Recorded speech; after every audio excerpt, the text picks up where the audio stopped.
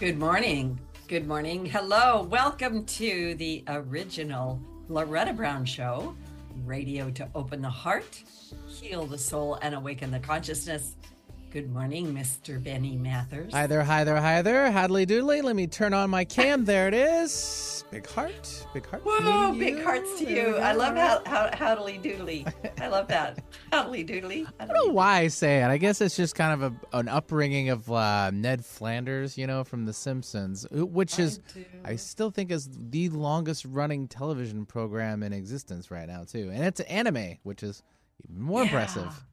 Yeah, how long has that been going? I'm trying to remember because it seems like it's always been there. I mean, I know since the 90s, for sure. I mean, I don't have that fact at my ready. However, I think you can beat that record.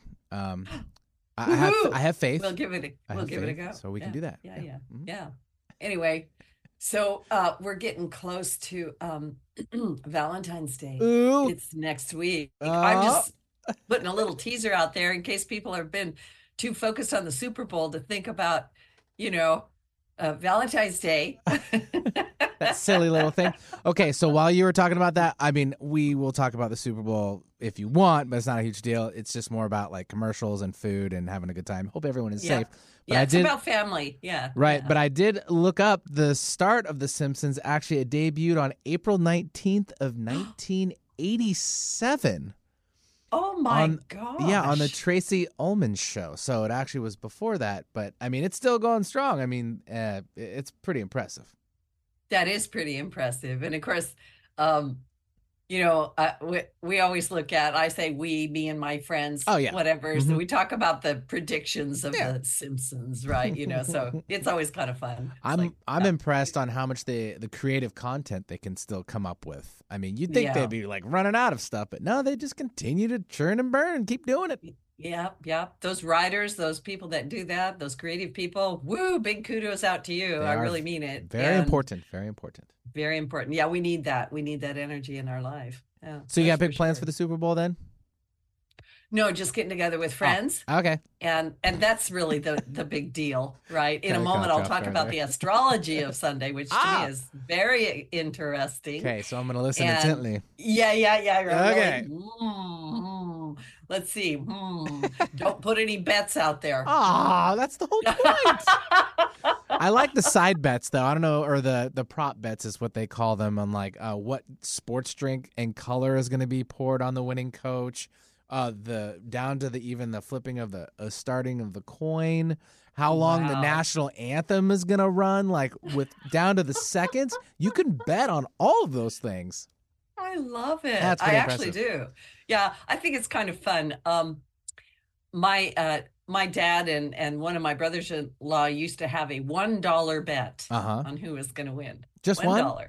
Just one. Even with inflation and all that, $1. It stayed at $1. All right, well that's good love right there.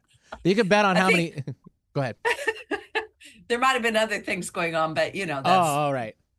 See, I knew there was something something on the side. I was trying to anticipate that thought. But I mean, you guys can bet on me on how many wings I'm going to eat on Sunday. So I don't know. I don't know if they're going to be there, but if they happen to show up, just saying, I might get my wing on. Okay, I want to know next week. I want to know. All right, how many wings? I'll get a number. Did Benny eat on Super Bowl Sunday? Okay, everybody. Hopefully they can roll me out of there. Send that in. If you're watching live, just send that little piece of information. I probably have wing juice hanging from my beard. Yeah, exactly. Anyway, I hope everyone's having fun. I am Loretta Brown. I'm the owner of Reiki Oasis, located right here in the greater Seattle area for, 28 years or as something long as like The that. Simpsons. I mean, really. Oh, my goodness. See? Me and The Simpsons. We've been going. Yeah, well, that's funny. That is just about right. That is funny. Yeah, I don't know. Harmonic convergence. Something was going on. So you can find out more about me at ReikiOasis.com. You can schedule everything at schedule.ReikiOasis.com. And this month, which is February, the Temple of the Divine Feminine will be meeting on February 24th. So let's get into astrology. Wow. So much going on. Right now, all planets are direct. They have been direct from the end of January, and they will be direct all the way through April, which means go, go, go, keep going, all steam ahead, whatever that saying is. And on Friday, which is tomorrow, February 9th, we have a beautiful new moon in Aquarius, and it's heralding this massive surge of Aquarian energy, prompting us to embrace freedom and authenticity in our lives. And as I've mentioned, January 20th, Pluto moved into Aquarius. And so we're going to get a big dose of this planetary placements, which the last time that this was around was, during the signing of the Declaration of Independence and the American Revolution, the French Revolution. Nothing was going on planet Earth. So let's see how we do going through these same planetary placements again. So change may come abruptly. Be aware of that, urging us to adapt and flow with unpredictable currents of life. And amidst this upheaval, we have some really great energies coming from Triklo and Chiron, which are trying to help us heal personally and collectively. So the upcoming Aquarius new moon tomorrow heralds not only the beginning of the lunar new year, but the onset of the year of the dragon, the wood dragon in Chinese astrology. Come on, dragon. This celestial event carries profound implications, as the year of the dragon is traditionally considered to be a fortuitous time, promising opportunities for growth, prosperity, and the overcoming of obstacles. In the realm of Chinese astrology, the dragon symbolizes power, strength, and good fortune. While challenges may arise during this period, they are believed to be catalysts for personal development and evolution. And under the auspices of the year of the dragon, individuals are encouraged to approach adversity with resilience, as these trials can ultimately lead to newfound confidence, purpose, and success. The alignment of the new moon with the lunar new year invites introspection into the realm of emotions. So you might have some old stuff coming up, old sentimental things, finding old diaries, thinking about how am I feeling about what's going on, and so forth. So remember to do all that beautiful self-care stuff and reach out if you really need help. In astrology, the moon symbolizes our innermost feelings and our emotional landscape. So it becomes imperative to assess how we're really doing. The moon also is a beacon of security and comfort, and it's called the Great Illuminator, although this is a new moon, which means you won't see it, right? This is the best time to be setting the seeds of what it is that you want to have, what kind of a world you want to live in, right? We do have some interesting aspects. We've got the influence of Pluto in Aquarius at the 0 degree of Aquarius. So we're right at the beginning of that new energy. And this is transformative energy. Pluto, the planet of power, death, and regeneration, the Lord of the underworld, amplifies the Aquarian qualities of innovation, progress, and individuality, and death. Pluto brings death to things. Anytime it changes from one sign to another, it will, well, let me put it this way. If there's something in your life that's been blocking you, or there's just something that it's time for it to go, it will go. And this is a time when we need to be, very compassionate and caring and just, reaching out to get help, which my guest today is going to help you with, right? So the cosmic alignment of Pluto and Aquarius cycle, which will be here for the next 21 years, is going to shape our collective consciousness, right? And it's bringing us into a moment of we the people, freedom, unconventional thinking. So there's going to be intensity and upheaval, which, which brings me to Sunday, February 11th. What's happening?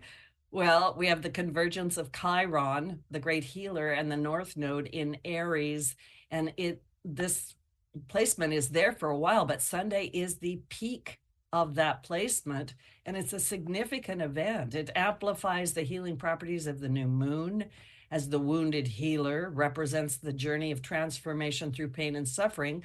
And as it aligns with the North Node in Aries, the point of destiny and future growth, there's a profound opportunity for deep healing, but there's also a profound opportunity for the unexpected to happen. I know. See, I told you it's the Super Bowl. Is this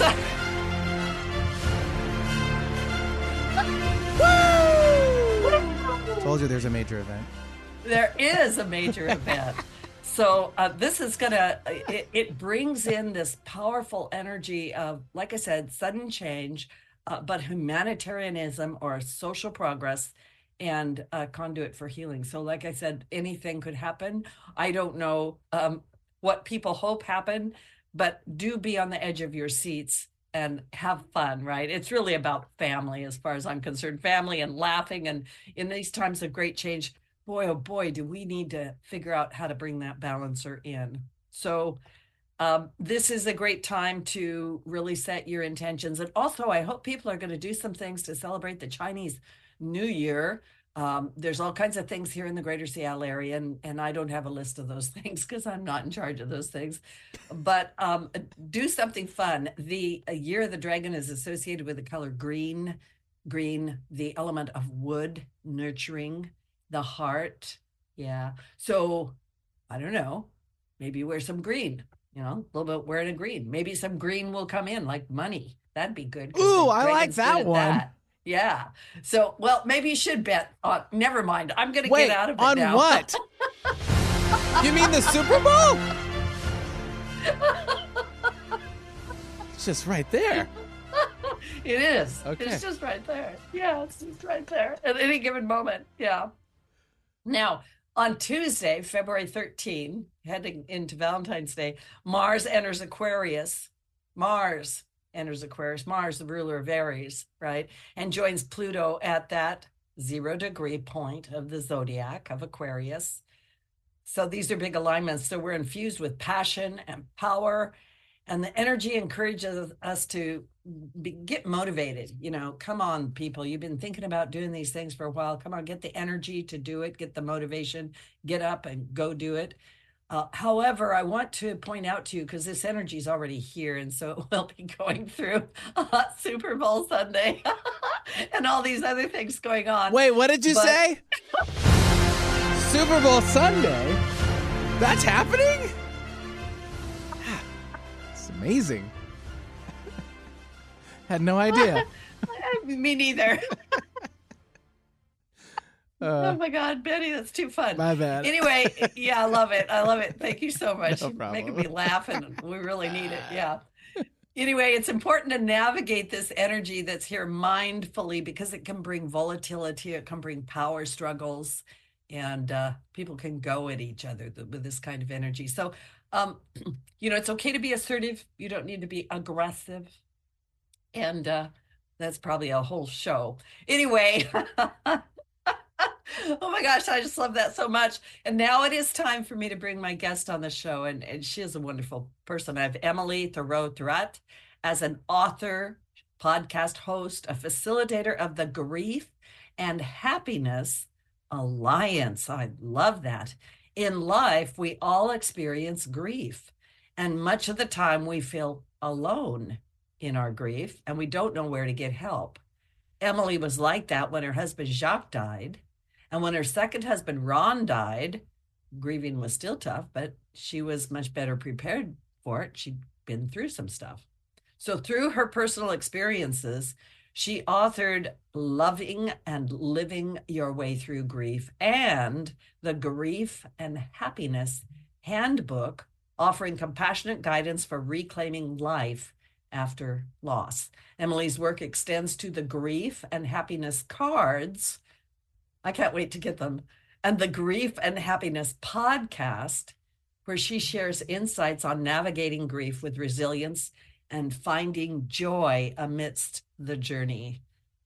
Emily, thank you so much for your patience during our opening silliness, and welcome to the show. It's wonderful to have you. Oh, thanks so much for the invitation. Yeah. So we're talking about, in my opinion, a subject, grief, death, that I think is, I don't know if I want to say it's a taboo subject in our culture, but it kind of is. It's awkward. So what inspired you to write the Grief and Happiness Handbook and your other book too, right? Which I happen to have sitting right here because I've had it a while. Oh, good. Yeah, living and loving through grief. So what inspired you to write the book? Give us a little bit of your background history. Okay. Um, I taught writing at the university level for many years, and Ron died. He was my second husband to die. When he transitioned, I started writing for myself a lot because I didn't know what to do at that point. He had lived on Maui long before he knew me, and when he realized that his transition was going to be coming in the relatively near future, he really wanted to go back to Maui to live. And so we came here. And it I'm really glad we did. It was a wonderful 2 years before he did transition. But when he did, I wasn't really hooked up with the island yet because I'd been, oh, excuse me, I'd been taking care of him and being with him for those 2 years. And I thought, what am I going to do? What am I supposed to do now? I'm in a different place. Um, my life has totally changed in so many different ways, and writing was comfort for me. So I wrote quite a bit, journaling sort of writing every day, first thing in the morning. Still every day, first thing in the morning, I do my writing. And I realized that things were helping me, that I was writing. And I thought, as a teacher, a writing teacher, no less, I thought it would be good to invite people who were dealing with grief and loss to see how they could use writing to help them too. So I started writing through grief, a program, and at first it was on ground. I put a notice on Meetup because I didn't know that many people on Maui, and said, if you want to learn how you can use writing to help you with your grief, come on over to my house, and they did. And it was really a wonderful experience. Well, during this time, several months after Ron transitioned, a really good friend of ours just died suddenly. And he lived on the mainland. His family lived a couple blocks away from where we lived in Ventura, California. And when he died, he was so much younger than we were. I was very concerned about his wife because she wouldn't have had even a thought of what would happen if my husband died. And lots of people give lots of different kinds of uh, help, they think, to people who are in that situation. A lot of times it's not helpful at all. And I wanted to help her navigate through all that somehow. And so I decided I would write her once a week for the whole first year of her loss, and each time write a little something that would help her in some way that was related to her grief. So once I decided to do that, I thought I'd better make a list because I'm not sure I can come up with 52 different ways to help somebody when they're dealing with loss. And I sat down and I actually kind of easily wrote the list of all the different things that I could think of. It helped me, it could help somebody else, different ways to help. And I got to looking at it after I wrote it and thought, that as a writer, I said, this is an outline and it would be an outline for a book. So I uh, decided to get an agent and write that book with 52 chapters, one for each one of the cards. And that turned out to be way too long for one book. And so we divided it into two books. So Loving and Living Your Way Through Grief has 26 chapters, as does the Grief and Happiness Handbook. That's wonderful. It's a wonderful story. I always feel that there's some sort of naturalness to it, out of our hearts and out of our desire to help or whatever we're going through, that to be able to reach out and help other people. um, I just thank you for that, and I think everybody needs to hear it, right? I think that we need some help when because you have lost two husbands, and I I want to ask this question. I kind of think I know the answer, but we all deal with a certain amount of grief where there's going to be a time when people die, right? Things go away, whatever the deal it is. But the death of a spouse, was thinking about this the other day. What are some of the unique challenges of the death of a spouse? Because you're really in each other's lives, is what I want to say. Yeah. Yes, I understand that question, and it is different. I've had lots of people die in my life, a whole lot. My parents were much older when they had me, and so not only have they been gone for a very long time, the rest of my family, there's only a couple of us left. I actually talked to one on the phone yesterday, and we were talking about that we're glad that we can still talk to each other because people just aren't there. But as everybody knows, your relationship is different with anybody besides your spouse or your partner, whoever that is that you spend most of your time with. um, Even breathing the same air, sleeping in the same bed, that constant companionship. And when that goes, it's just a shock to your universe in a way that all those other griefs, uh, I had them, all Yeah. different kinds of losses you grieve from. But even with all those, it's just totally different with a spouse when you suddenly find that you don't have somebody to talk to, those, just little things, little conversations. You don't have somebody to hold your hand or give you a hug when you need it. Yeah. The physical kinds of comfort that feels so good, and you really lose that a lot. But most people that I've talked to who've lost a spouse feel that it's life changing. Your whole world changes, and it's a lot to get used to, and it's important to pay attention to. You can't just go in your bedroom and close the door and let the world go on. Well, you could, but that wouldn't serve you. Wouldn't really help you at all. So that's kind of the way it is. I know with me, both times it was that way. After Jacques died, we'd been married for 22 years, and I just didn't know what to do. He'd been sick so long, and one thing that happens when people have an illness that lingers is at the beginning, you all the people support you and they're there for you. And the longer you're sick, the further away they get. And by the time both of my husbands were, the last 2 years of their lives were very challenging. Ironically, they both died from the same thing, and I didn't have any idea the second one was going to have that when we got together. So that a lot of the experiences were similar.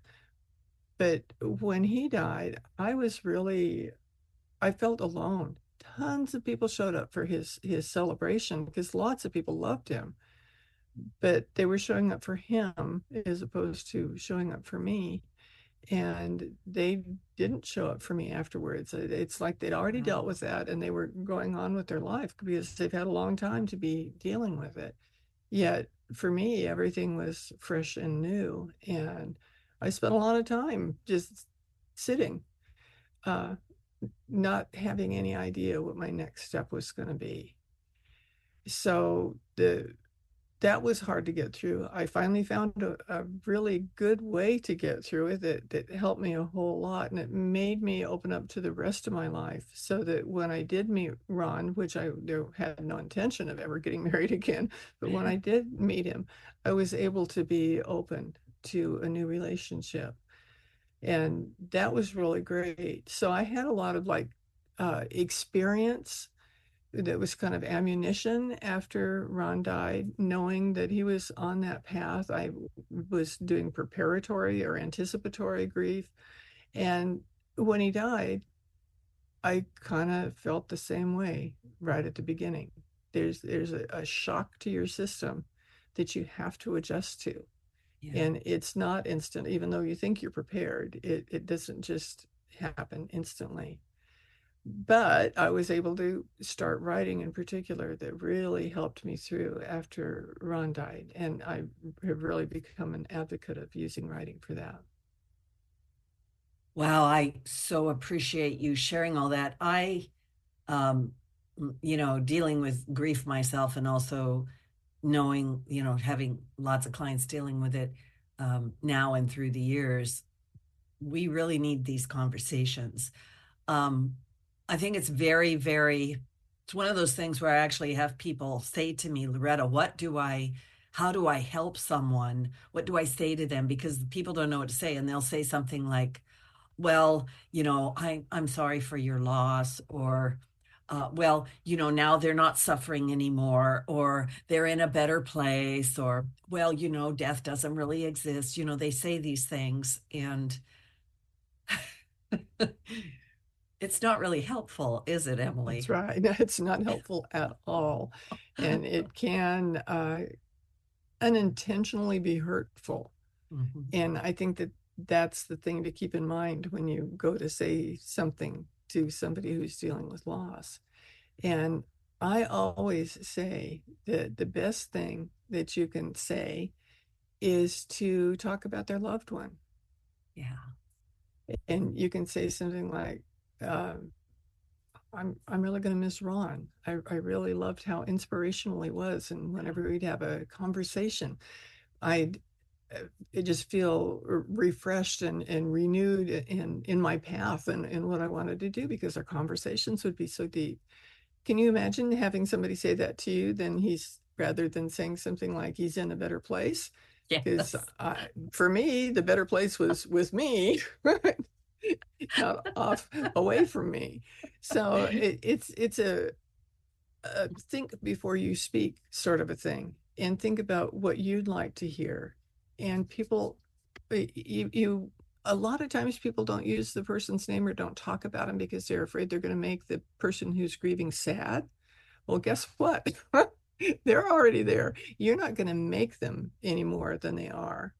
And people really do love to hear about their loved ones. And if you can't think of something to say, we've all heard that saying, don't say anything at all, but be there, listen, hold their hand, let them talk, or let them sit in silence with you, feeling your support. Yes. Yeah, I want everybody to go back and write this down somewhere and really, really, I really mean it and really take a look at it so that you understand that I agree with you. Having someone say, yes, wow, what a beautiful person he or she was, and here's a memory, or the other part of this, and we're going to take a station break, and then we'll probably come back and talk more about it. But the other part of this for me is how kind of like what, when it happens, people show up and then they disappear. And I'm going to leave this as something for us to talk about when we get back. This idea that are you over it? You're over it, right? Yeah, you're done, right? You cried and now we're done grieving. And I know you have a lot to say about that. We're going to take a station break, but one comment I'm going to say is you never get over it. You don't.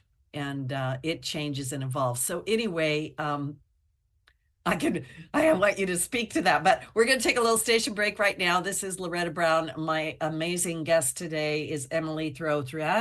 She has written a couple of really great books, Loving and Living Your Way Through Grief, and the Grief and Happiness Handbook, which she's got pictures of behind her there on her screen. And please don't go away. We have lots more to talk about. We'll be right back.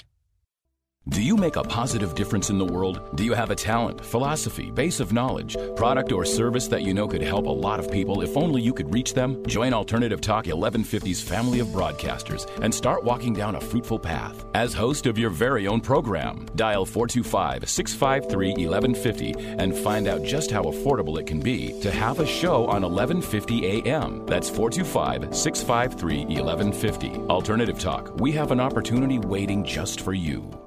Energy is powerful. It's all around us, mysterious, full of potential. Directing positive, healing energy to raise your vibrational rate through Reiki can change your life. Reiki Master Loretta Brown has relieved stress, sadness, anger, and even helped clients lose weight, stop smoking, and end sleep disorders. Worldwide, people have sought out Reiki Oasis. If you want help with your dis-ease, visit ReikiOasis.com.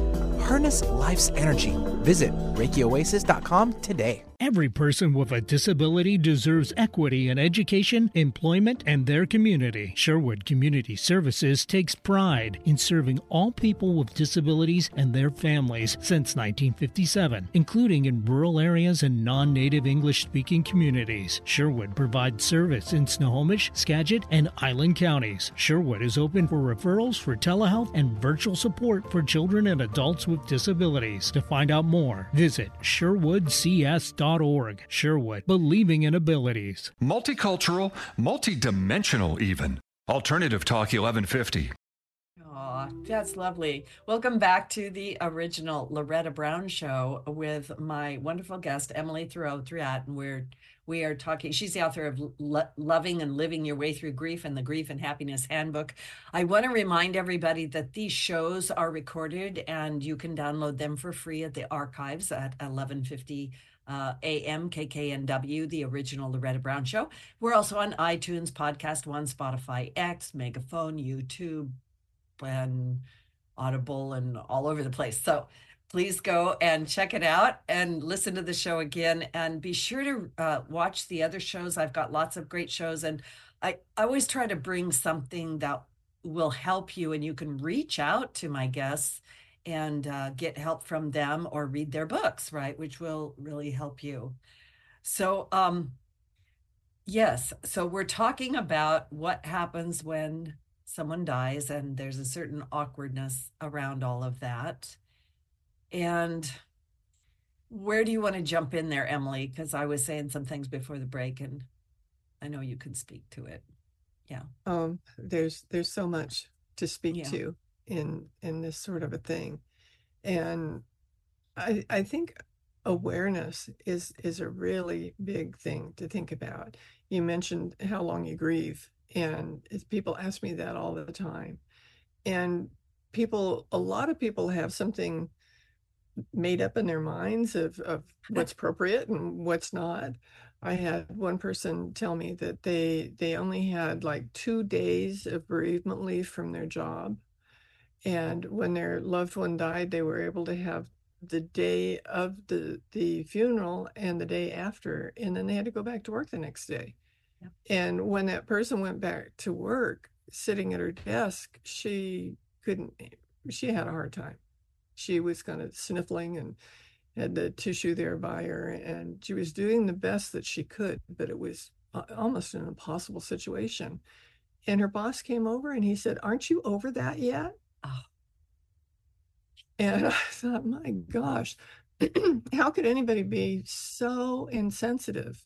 But people are, especially people that haven't dealt with a lot of loss themselves.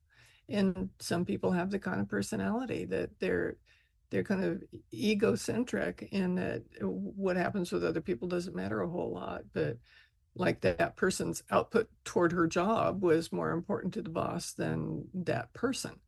Yeah. So when anybody asks me how long grief lasts, I say, as long as you're still here, because whoever it is that you loved is still going to be in your heart the whole time, but it's a different kind of intensity.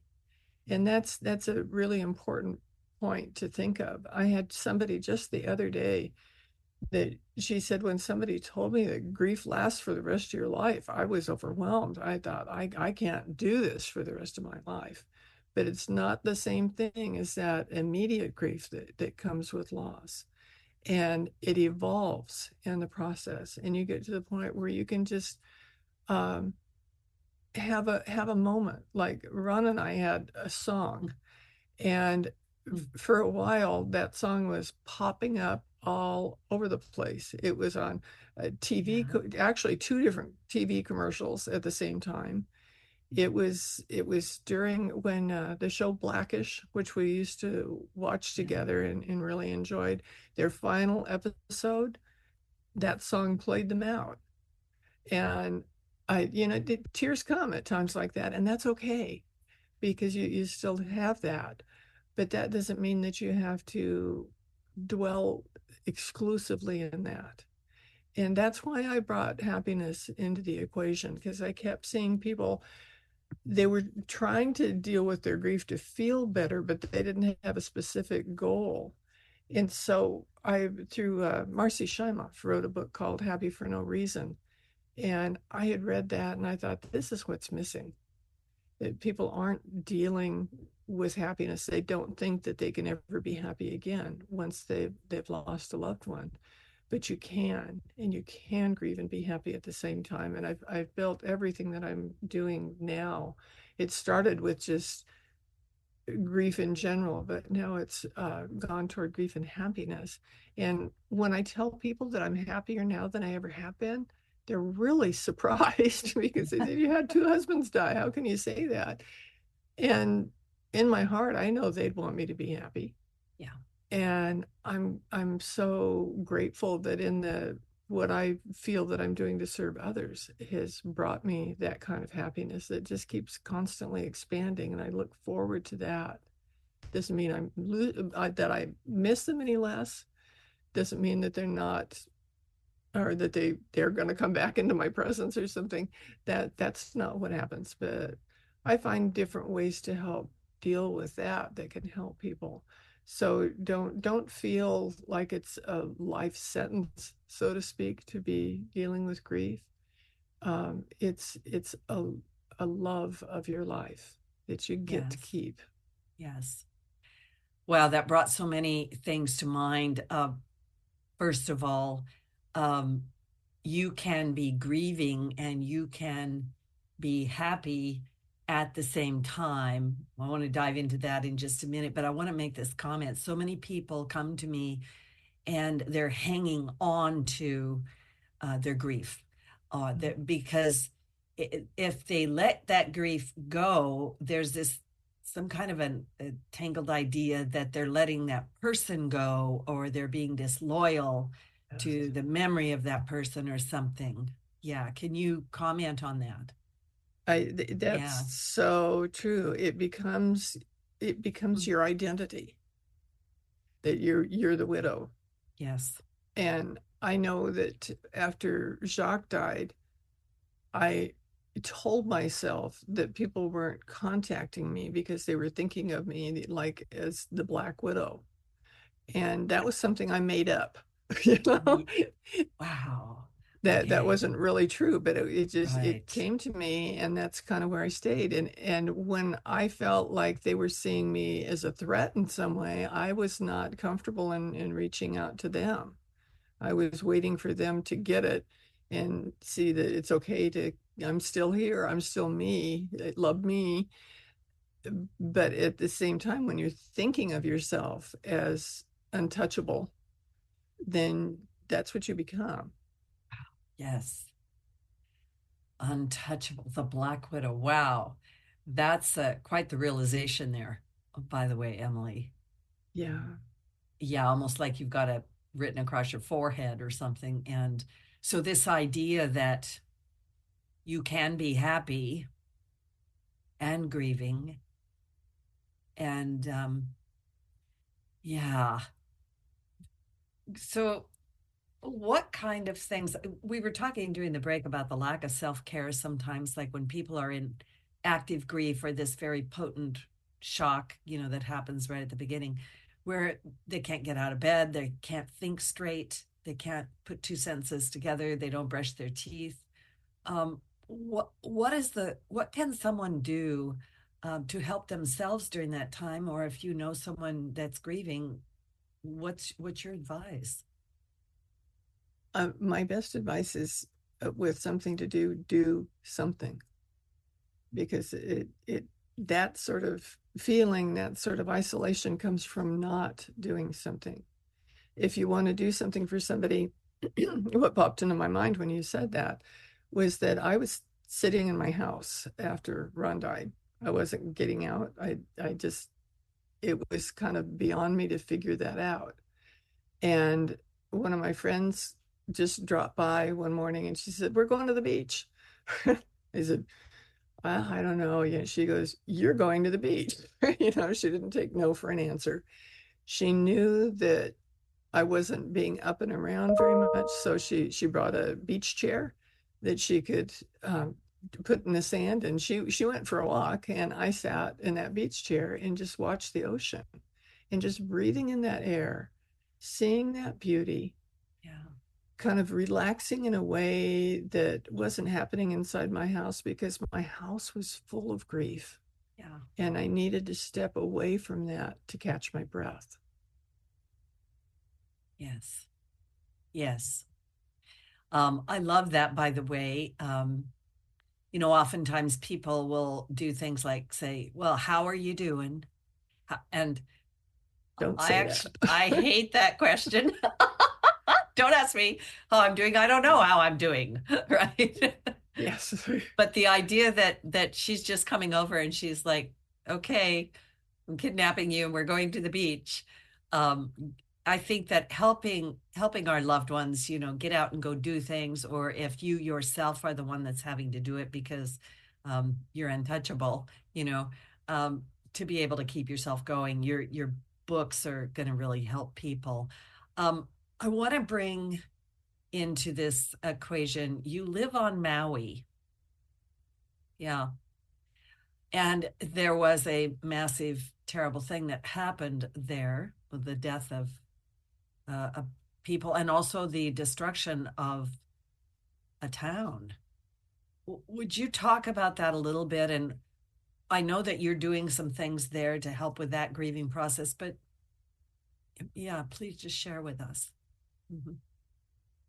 Things like the wildfires that we experienced in Maui aren't something that you would anticipate.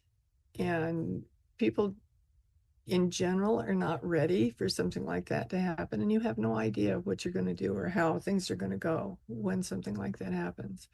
My experience was in the middle of the night, I started smelling smoke from my bedroom.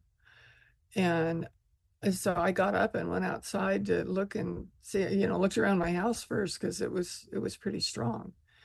And I couldn't see anything. And I went online trying to see what's going on. Excuse me, I'm just getting over a cold. Me too. Yeah. Yeah.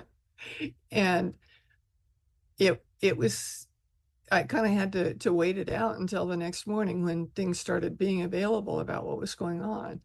And what a lot of people don't realize is that, yes, Lahaina, the community of Lahaina, burned to the ground in a very short period of time. There were fires all over the island, and the fire that was close to me, it was about 2 miles away. It started before the Lahaina started, because it was Lahaina's happened later in the day, and this fire started in the middle of the night. So, and the fire that was close to me, I live on the side of Haleakala, the volcano. And when on mountains like that, you have deep grooves on the way down. When we make the volcano in school, it's always nice and smooth, but it's not that way. There's these deep grooves in the terrain. And the fire gets caught down in there because the firefighters can't reach it, and you just kind of have to let it burn itself out. And so that first fire that I experienced went on for well over a month until it kind of ran out of things to burned itself out there. Wow. But it did, in the process, burn homes and different things on my side of the island up country. Line is about a about a half an hour drive for me. So I wasn't smelling that smoke, but I was smelling the other smoke. And I have an apartment in my house here, and the person who usually lives there happened to be on the mainland, and she called me and she said, my friend's house, their neighborhood is burning, and they're being evacuated, and they don't have any place to go because there's two of them, and they have two dogs and two cats, and they don't want to leave their animals behind. And while there were shelters open, they would take like one pet per person, and they just weren't in the position to choose which one of their pets they were going to take care of. And so she said, can since I'm not there, can they come stay in my place? And I said, sure, no problem. And they ended up staying about 6 weeks with me. And in their neighborhood, all but three houses burned all the way to the ground. And their house, their yard especially, was the, the yard was destroyed. There was nothing left there. And the house was damaged and took a lot of remediation before they were allowed to get back in. And there was a lot of work once it was time to get back in. So that I was up close and personal with the fire from the very first day with having that. And it felt so good to feel like I was doing something, that I was helping somebody. And the outpouring of love from the people who live on the island was amazing. Now, we have tons of visitors on the island all the time. They're just millions, literally, that far outnumbers the number of people who actually live on the island. And with that, those people that live here, I looked it up because I was curious when all this was going on, how could I equate that? And I discovered that the population of the island was the population of a town that I knew of in California that was a town. It wasn't like a city. It wasn't that big of a place. And that's the population of the whole island. Oh. So the outpouring of love and support from everybody pitched in and did something. Everybody was active. People started, if their thing was cooking, they started cooking right away and finding places to take the food. They were cleaning out their closets because people didn't have anything. And so there were tons of things. There was one church that's real centrally located on the island that kind of opened itself up for a depository of things that people wanted to donate. And anybody that needed anything could go there and take whatever they wanted. And there was whatever they needed was there because people were so generous and donated things that you don't think of, like diapers, you know.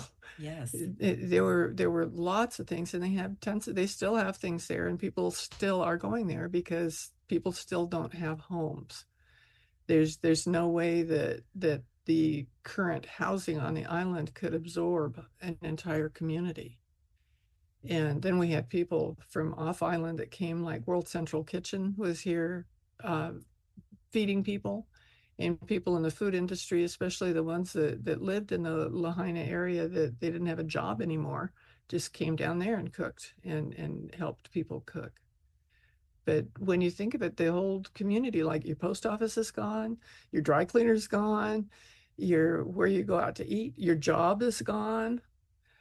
Everything was just gone. Wow. But the compassion and kindness, the aloha spirit, so to speak, it was and is plentiful here. And it feels really good to be a part of that. Yes, I appreciate you sharing that. I want you to talk a little bit about what you actually are doing with people and with the writing, the Grief and Happiness Alliance. And I'm really getting the sense of the importance of community, of working together. I mean, please go ahead. I know you have a lot to say. Okay, well, the Grief and Happiness Alliance is something that I came up with, and I was trying to figure out how to do this happiness equation. And and what we did, it's a long story, so I can't tell it to you all, but I got together with a bunch of people from across the country and said, let's try this out and see if, because usually when you say grief and happiness, people go, those two words don't go together, you know?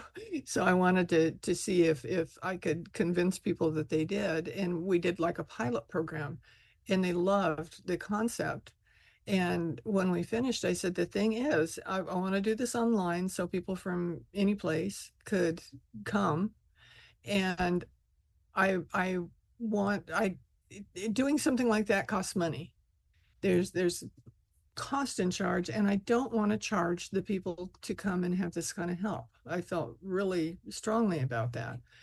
So they said, well, we'll just form a nonprofit organization and we'll cover everything. And that will give the people who are coming a perceived value that somebody is paying for this for them, like a scholarship to be able to come and get this support. And so we did that. And what the Alliance does is we meet every week for an hour on Zoom and we write together. Then we break up into small groups and everybody gets to tell their story and talk about it in those small groups. And then we come back together and kind of share from those groups the overall things that people discovered. And then we learn a happiness practice.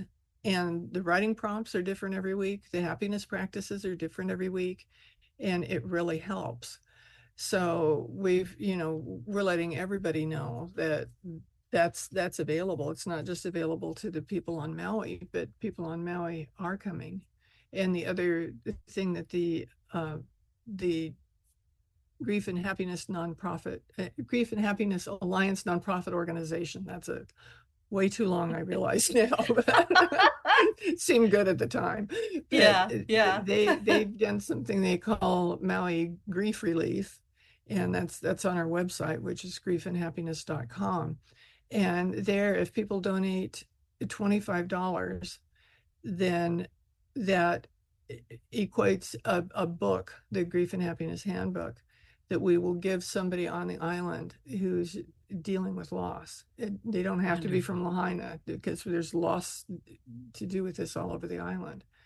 And it's been a really nice thing. It's a way that people can contribute something that they don't feel like they've got to get out their checkbook and write a $5,000 check or something. They can each, if everybody donated a book, it wouldn't take long before every person on the island had their own copy. Yes. So it's called griefandhappiness.com. Okay. Mm-hmm. Griefandhappiness.com. Everybody just write that down. Go to it right now. Check Emily out and the beautiful work she's doing. And this Zoom call, this weekly Zoom call for grieving and happiness, it can be joined from all over the world. That's right. Okay. And right now, our time, we did a survey to see what day and what time was going to be the best. And it turned out to be Sunday was the time most people could come.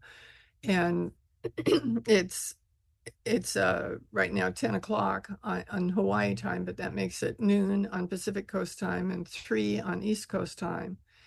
And later than that in Europe. And we have international people every week that come. Every place from New Zealand to Saudi Arabia. Last week we had a couple of people from England and I think 3 people from Canada. And they all can come. And because we keep getting requests from other areas, because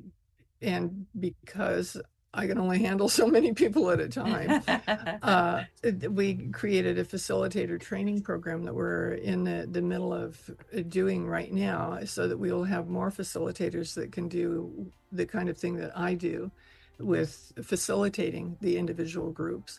And our intention with that is being able to have the groups in different time zones. So they still can be on Zoom, but the different days and different time zones makes it more available to anybody. And if we had 5 groups going, you could go to all 5 of them if you wanted to on different days and different times. Yeah. And I want to point out, we're down to the last 10 seconds or something of the show. I want to point out that grieving about anything, grieving about the condition of the world, grieving about what's happened in the last 4 years, grieving about people dying, passing away, maybe even unexpectedly or for why, so yeah, Emily Thoreau-Driat. You have griefandhappiness.com, and also lovingandlivingyourwaythroughgrief.com. And one last word, super quick. You can get through this, and you can be happy while you're grieving.